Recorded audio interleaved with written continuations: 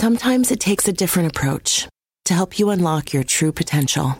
With Capella University's game-changing FlexPath learning format, you gain relevant skills you can apply to your career right away. Earn your degree from an accredited university and be confident in the quality of your education. Imagine your future differently at capella.edu. Capella University is accredited by the Higher Learning Commission. Learn more at capella.edu/accreditation. Want to connect with a family member who doesn't speak your language? Then check out the language learning program Rosetta Stone on desktop or as an app. Rosetta Stone is designed to immerse you in the language you're learning through an intuitive process. Plus, the True Accent feature even gives you feedback on your pronunciation. And with a lifetime membership, you have access to all 25 offered languages. Get started today. Visit rosettastone.com/pod50 to get 50% off your lifetime membership now. That's rosettastone.com/pod50 for 50% off.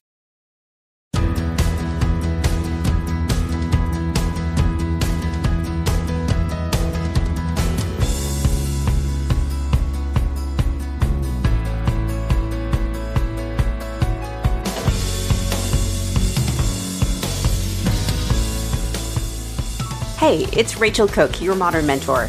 And today I am so excited to share with you a conversation that I had with Greg McKeown. He's the author of Essentialism, The Disciplined Pursuit of Less, and of Effortless, Make It Easier to Do What Matters Most. And he's the host of the What's Essential podcast. Greg has dedicated his career to discovering why some people break through to the next level and others don't. He's an author, a speaker, and an active social innovator, having worked with clients such as Adobe, Apple, Google, Facebook, Pixar, and more. In this conversation, he shared his wisdom around why we tend to get in our own way and how we can better focus on identifying what's essential and making it effortless. We tackle some big questions and we get tactical, so you'll be sure to walk away with something practical and useful you can put to work immediately. I hope you enjoy. Well, Greg, welcome to the Modern Mentor podcast. It is an honor and a pleasure to have you with us today. So technically, we are here today to talk about your new book, which is called Effortless, Make It Easier to Do What Matters Most. I read it. I loved it. I can't wait to talk about it. But in fairness to this book, I feel like we can't do effortless justice without spending a little bit of time on your first book, which was all about essentialism. And so I would love it if you would talk a little bit about this concept and just quick background. So I run a business called Lead Above Noise, which is all about leadership and organization development. My business is so named, I think, in the same spirit as your book, which is to say, being a leader, it is not about adding more tools, more strategies. It's really about being so ruthlessly intentional with your time. It's about filtering. It's about curating. So I think we come from a similar space, but you coined the term essentialism, and I would love to hear, where does that come from? Why is that so important for you? Okay, let's just put the two books in context. I think you could read either book separately, maybe cousins in that sense, but I think of them a little bit like Paul McCartney and John Lennon. You know, like they both made music separately, but together there's something magical, right? In the Beatles, something happens. The essentialism in one word is prioritization. Effortless in one word is simplification. Essentialism is about figuring out what really is essential and eliminating everything else you possibly can, so that you can invest in those vital few things. Effortless is about, well, once you do, how do you make it as effortless as possible so that you can do it consistently, and also so that you can sustain the effort, not just achieve success, but to be able to be successful at success. So to me, they really go together in this quite intentional way. But one of the experiences that were so defining for me was I got an email from my manager at the time that said Friday between 1 and 2 would be a very bad time for your wife to have a baby. I need you to be at this client meeting. And sure enough, we went to the hospital. My wife and I, our daughter is born, early hours of Friday morning, we're in the hospital. And instead of being focused on that essential moment, I am feeling torn. You know, I've got my laptop out, my phone out, I'm trying to do it all. And to my shame, I went to the meeting that day. And even afterwards, I remember my manager saying, look, the client will respect you for the choice you just made. But even if they did, it is clear that I made a fool's bargain. I violated something essential for something non-essential. And what I learned from that experience was if you don't prioritize your life, someone else will. And that was one of several triggering experiences that set me on this path. That had to have been a really painful life lesson. I'm glad something really positive came out of it for you. That example is so extreme. And I think any one of us can look at that and feel your pain and just imagine, like, let's all take a lesson from it, right? It makes everyone feel better. Because everyone's like, well, I didn't pull a McEwen. I mean, I've made some trade-offs, but not what McEwen did. So he's... Ooh. Yeah, if your name is going to be a verb, that's probably not what you want it to mean. But in fairness, I think as most of us go about our days in the workplace, the types of trade-offs that we're talking about are often not quite that extreme, right? Go to a meeting or attend the birth of my first child. And I would hope people would take your lesson and choose the birth of a child. But I think more often it's, attend meeting A or attend meeting B, or it's attend the meeting or work on the proposal. It's sort of like more mundane choices. And I think what I hear from people, what I hear from clients and friends is, yeah, I love the idea of essentialism. I'm bought in, but I don't know if I know how to do it, how to make choices, how to think about criteria. And I'm curious if you have any guidance for people who want to do it and they're just not clear on the how. One of the things I learned in this listening tour of several years now of working with people to apply essentialism is that there is a sort of assumption that the more essential a thing is, the harder it's going to be. And there is a kind of New England Puritan type logic that reinforces that. So we think there's like this false dichotomy between either on the one hand, I've just got to give more, do more. That as I say, the most important stuff has to be the hardest stuff. Like that just goes together. And then on the other, it's even more than that. It's like a distrust of the easy. If something's easy, it must be trivial. And so if you get into this, if you think of life as being those two options, and a lot of overachievers, driven, capable people, really the person listening to this conversation right now is almost certainly in this category, they're going to spend a lot of time in the first area. And so the ramification of that is that, life just gets harder and harder. And it leads to feeling you're still highly engaged, but you become exhausted. And I think now my feeling is that there's like two kinds of people in the world. There are people who are burned out, and then there are people who know they are burned out.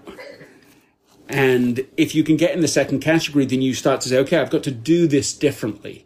I've got to figure out a way to achieve what's essential, but I've got to do it in a way that isn't so costly, isn't so personally sacrificial, doesn't lead to such strain and stress and even suffering.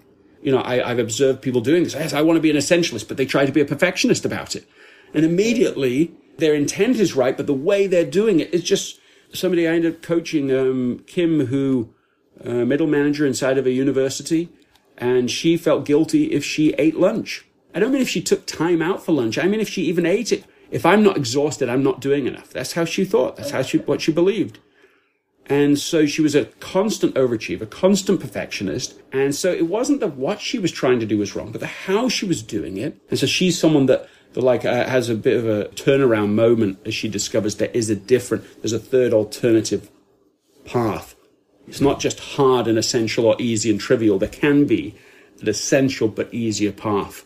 So I love that story, and I think so first of all, I love your assertion that there are people who are burned out and people who know they are burned out. And I think we all get the joke there, which is all of us are suffering from some semblance of burnout, right? We're dancing with it or we're right in the middle of it. This has been a hard year and change. I love that story about Kim because it's so real and it's so resonant, right? It's like if we're not busy, we're wasting time. If there's an open hour on our calendar, well, obviously there's a meeting we should be attending, and heaven forbid we, go take a walk or watch a video on YouTube to just challenge our brain. I'm curious, you use the word coaching, so I'm gonna try to tap into the coaching part of you. When you're talking to somebody like a Kim, who maybe is working at an 11 out of 10, and you want to get her to a 5, but you want to start by just dialing her back to a 10, right?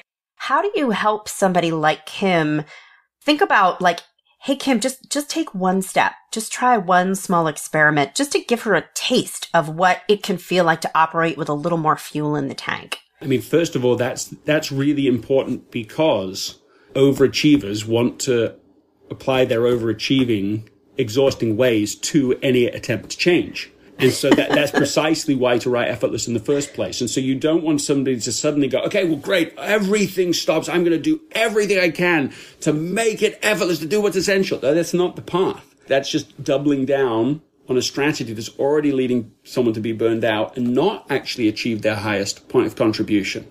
So what I did with her is I sort of introduced the Jacobi principle, which is the mathematician who had a reputation for being able to solve wicked problems that other mathematicians had studied and tried to work on for a long time and he couldn't achieve, and then he would come in and be able to just solve it really fast. And his principle for his approach, he said, invert, always invert.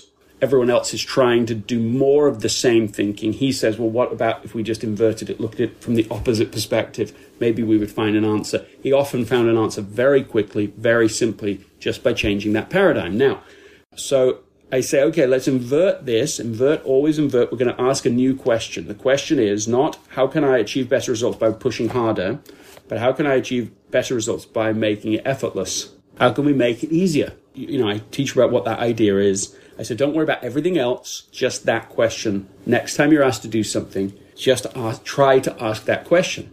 She gets a call from a professor at the university, said, look, I want you to come and get your videography team, come and record my class for the semester. Now, she is so well developed in the first approach.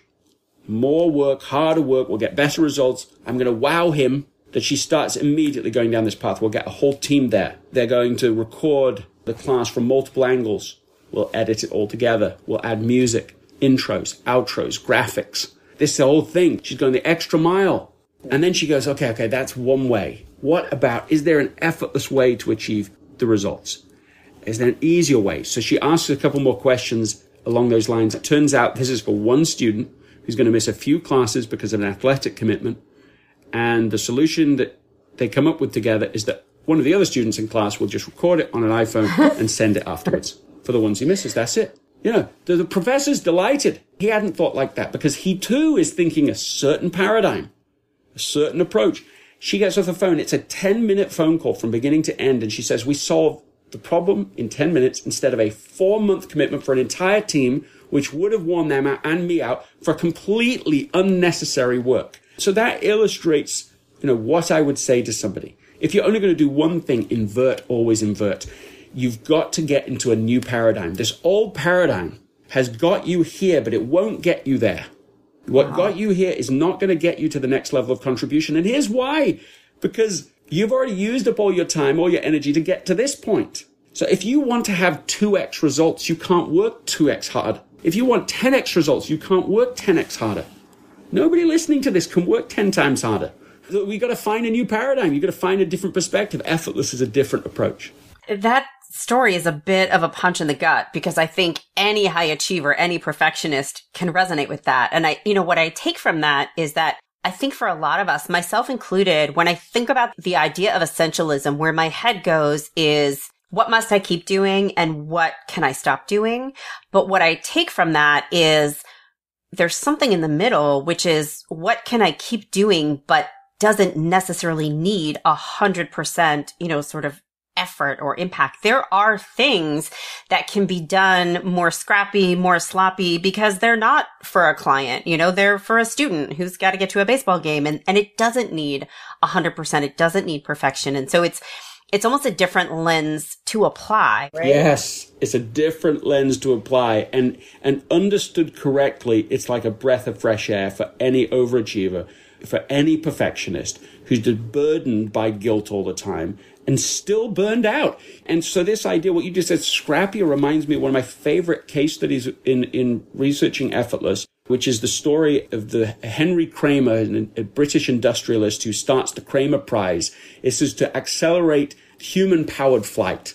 So this is like 50 years after, the Wright brothers have actual flight, Kitty Hawk, and it's only 10 years before we've got men on the moon. So it's aviation golden, years. And he thinks, this should be easy. We just want to be able to get basically a bike with wings to be able to fly around these two pylons half a mile apart. 50,000 pound prize, just to kind of give it a bump. Well, 17 years go past and no one's achieved it. And that's like kind of to everybody's surprise. Enter Paul MacCready. Paul MacCready is broke.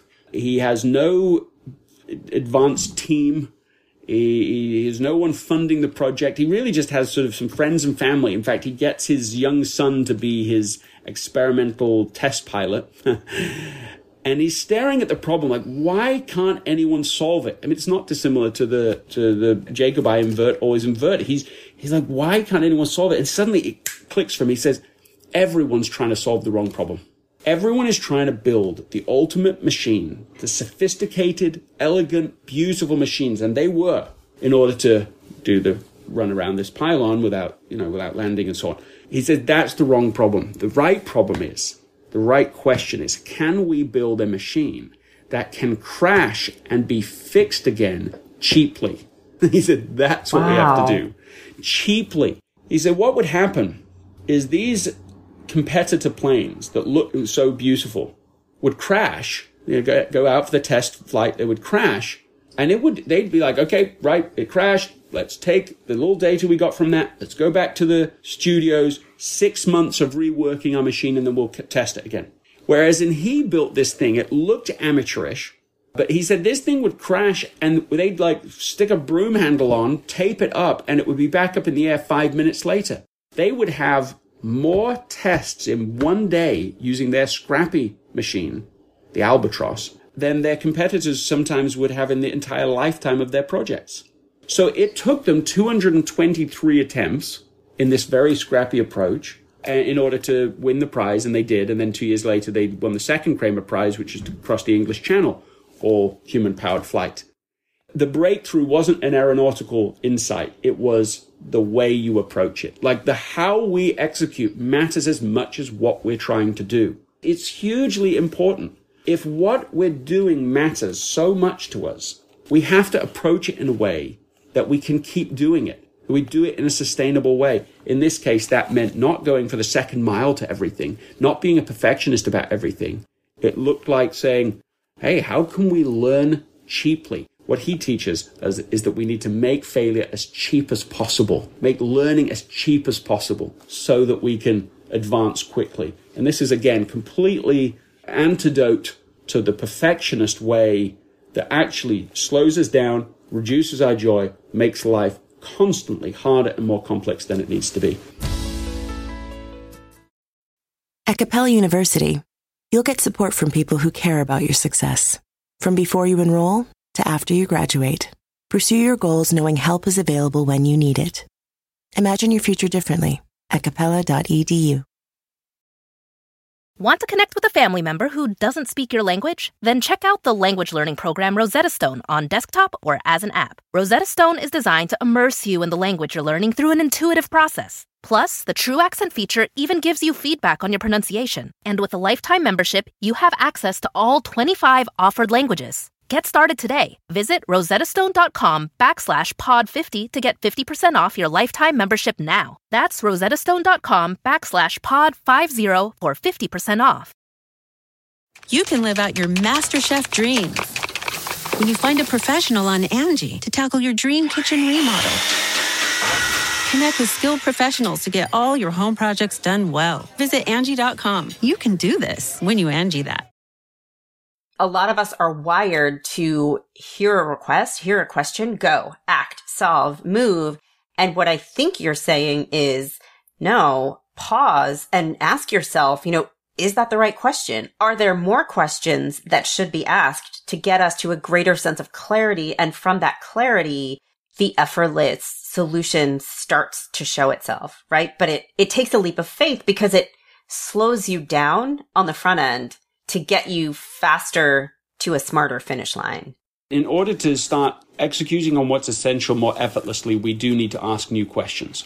This part I completely agree with. If you can ask a new question, you're unlocking all of that intelligence and capability that we have that's currently wound up in a strategy that's exhausting and still not achieving the results we want, and opens us up to possibilities that just we aren't even seeing before we ask the question. I mean, just now that we're riffing on questions and then we'll get to the pushback, I hosted Clayton Christensen before he passed away at one of his relatively last events, and he was speaking and he told a story that I thought was very profound. I'd never heard him share it before. He said he'd recently had a dream, and in the dream he went to a sort of heaven.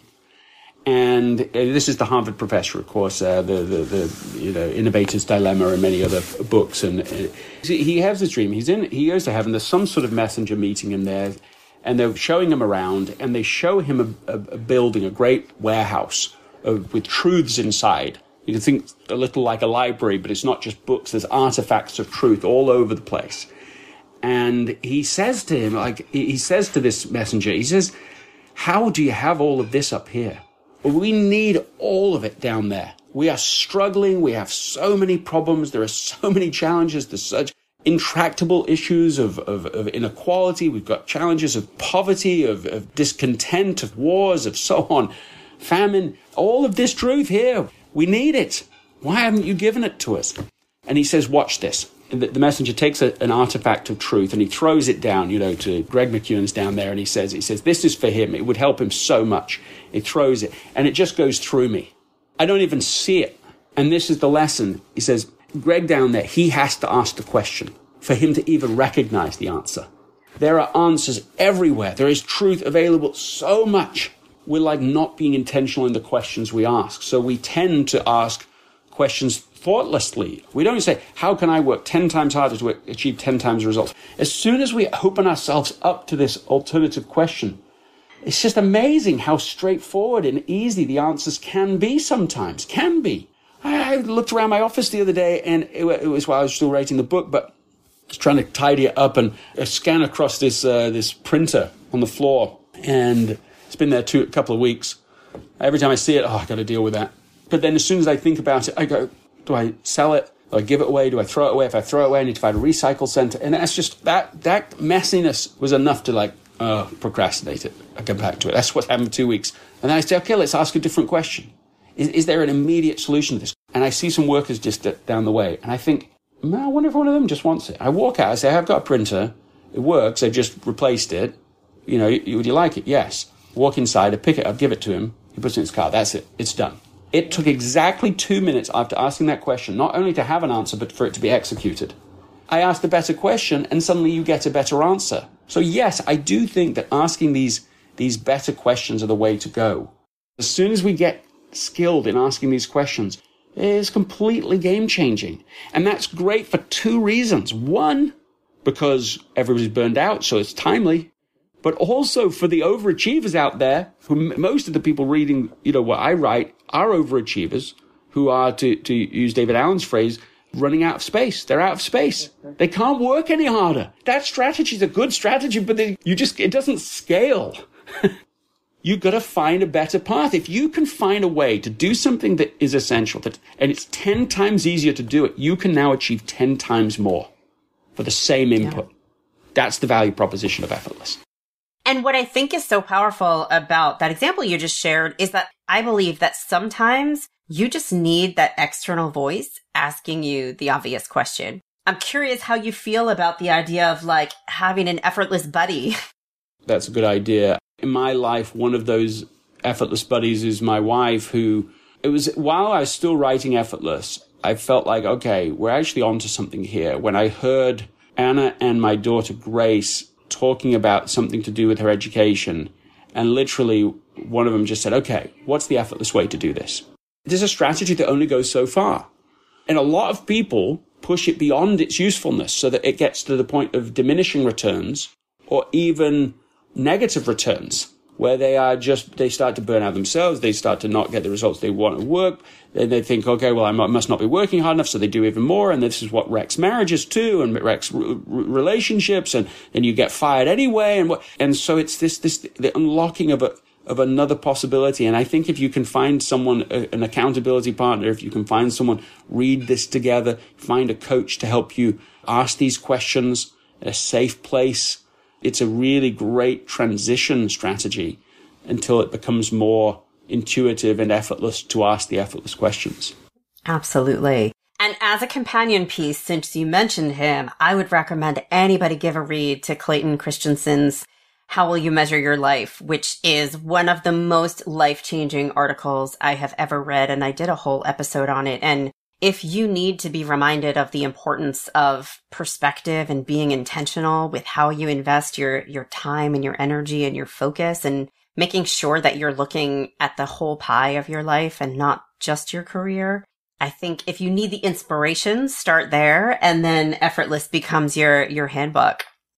It reminds me actually of a story. It didn't make it into the book, but it's sort of one of my few regrets about what I didn't put in there. And it's a story of a woman who was with her dying son in the hospital. It's at the end, and I've been with people at the end, and sometimes you know, right before, you just know this is it.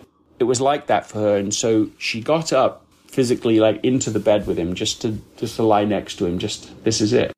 And right at the end, he just opens his eyes. He's in that place. It's not fully here, but it's not fully there yet. And he just says, oh, Mom, it's all so simple. It's all so simple.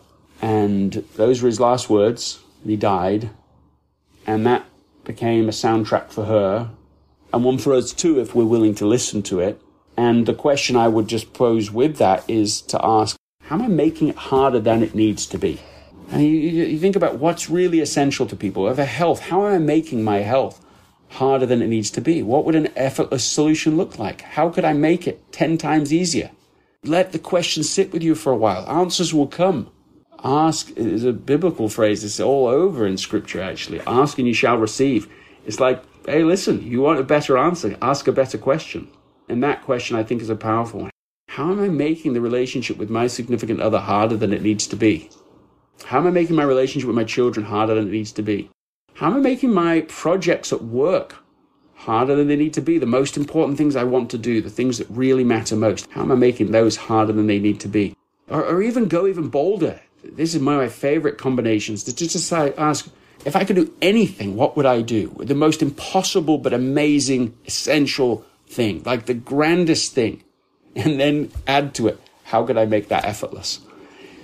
It's an unlocking question. The answer isn't going to be there in the first second you ask it. But your brain's like an ultimate Google, and it will just start going through information and looking for strategies and answers to this. I think these two questions go together in this, as I said at the very beginning, a kind of magical way. Absolutely. I love that. And thank you for sharing that story. It's beautiful. So Greg, you are famously the host of the What's Essential podcast, which I hope everybody will go subscribe to. But I'm curious, for somebody like the woman that you described who's working in the university, for anybody who is feeling right now like, okay, maybe I'm becoming one of the people who does know I'm burned out and I think I'm ready to start taking steps in the right direction. Do you have a favorite starting place in terms of your episodes? I mean, the episodes that have been most popular of everybody I've ever interviewed, and I've interviewed lots of great people, yourself included, and Matthew McConaughey and Erin Huffington and lots of, well-known people, loads of authors. But actually the most popular episodes have been with my wife, Anna. That doesn't surprise me because, everybody needs more Anna in their lives. I literally think that's true. She's just, very wise, centered. She's better at essentialism than I am, although she thinks that I wrote Effortless for her, which I didn't, but I don't know what she means. But I think the episodes with her, which is the very, very first episode ever, the audio is not great on it, but it is real and sincere episode. And then we did another, I think, on episode 20, I think, was also together. And that one was about rest and the need for it and the need to escape. I think that's actually what it's about, the benefits, the upsides of escaping so that you can think and be creative and have a slingshot experience in life. And when she came to me, it was when the book was finished. And she said, I was about to jump into all these things I'd put off and pushed on my calendar. And she came and said, look, I think you need 2 weeks. Move everything again and just have 2 weeks just to think and get creative and talk. And I think she was absolutely right. And we did that. And so that episode, I think, is worth. So episode 20. Awesome. Thank you. And at least now we know what your secret weapon is. Yes. It's all, you heard it here first. That's exactly right. Never made a bad choice if I counseled with Anna first. Oh, amazing. Well, Greg, this has just been chock full of goodies, of insights, of places to start, things to try. Any final words you want to share before we wrap up? Oh, I think maybe the final thing I want to say is just this period of life right now, time of this conversation, is a time with no boundaries. That is what we gave up in the pandemic. There weren't many boundaries before, but they all disappeared. The final few, the geographic ones, the commute, the office, if you had a separate office with a door, all of those things where work and life were separate, the final few disappeared. And that's precisely why we now feel like we're living at work, not working from home. That's why all the boundaries disappeared, and it always goes one way. It's always work consumes life. It's almost never the other way around. So this is why we're in this sense of Zoom, eat, sleep, repeat life, where you can't even tell what day it is. If you don't set any boundaries now, there won't be any. And so 2 of my favorite boundaries I think people could start right now with. One is to write a done for the day list. So instead of a perpetual endless to-do list, you actually have a done for the day. You go, okay, here are the things. Once I'm done with these things today, I can walk away, nobody gets hurt. We're done. Ooh, I love that. No sneaky work, no sitting in a bath, but people are on Amazon buying stuff, you're done. And then the second is similar to this, which is a time to be done for the day. I started that at the beginning of the pandemic as inspired by Ben Bergeron, who has a similar practice. And I would stand up 5 o'clock, go to the door, and I would yell at what time it was to the whole house. It is 5 o'clock, or if I was late, 5:01, or, whatever the time. It's loud. That was a playful, accountable way to be done, because otherwise you're never going to be done. 6 o'clock, 7 o'clock, 8, 9, 10, 11. There's no end. There's no natural excuse. You don't have to get in the car. You don't leave anywhere. It just flows on and on and on. And so I think that boundaries are the thing you need to build back in this boundaryless environment. And those are 2 specific ways that people can do it. Awesome. Thank you so much. I have enjoyed every minute of this. It's been a pleasure. Thank you, Rachel.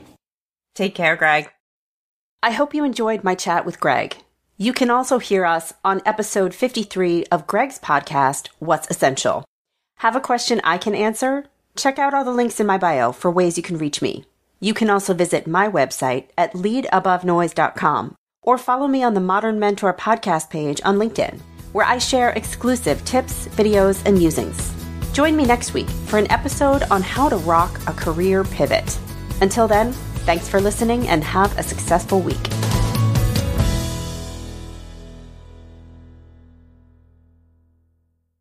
Angie's List is now Angie, and we've heard a lot of theories about why. I thought it was an eco move. Fewer words, less paper. No, it was so you could say it faster. No, it's to be more iconic. Must be a tech thing. But those aren't quite right. It's because now you can compare upfront prices, book a service instantly, and even get your project handled from start to finish. Sounds easy. It is, and it makes us so much more than just a list. Get started at Angie.com. That's ANGI, or download the app today.